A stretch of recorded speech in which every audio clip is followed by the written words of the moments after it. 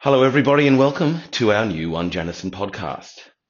Now, many of you are already probably podcast fans. I am. I love the format. I have my favorite podcasting app. I listen to podcasts on the way to the office.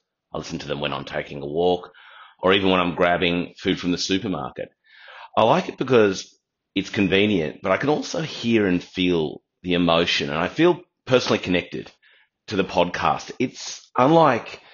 I think it's unlike almost any other medium. Now, podcasts have been around for a while, but secure private podcasting is actually quite new technology. And for us, we've integrated it with single sign-on to make it easy for us, and we're going to pilot it for the remainder of the year. And if you like it and you engage in it, we'll keep doing it.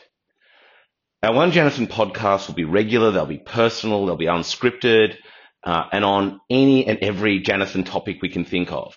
We'll connect you to parts of the business you didn't even know existed, provide you with education, thought leadership, and we'll even get customers to podcast now and then.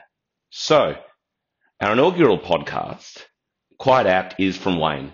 And recently, Janison supported the publication of a report on digital assessment called Assessment Rebooted.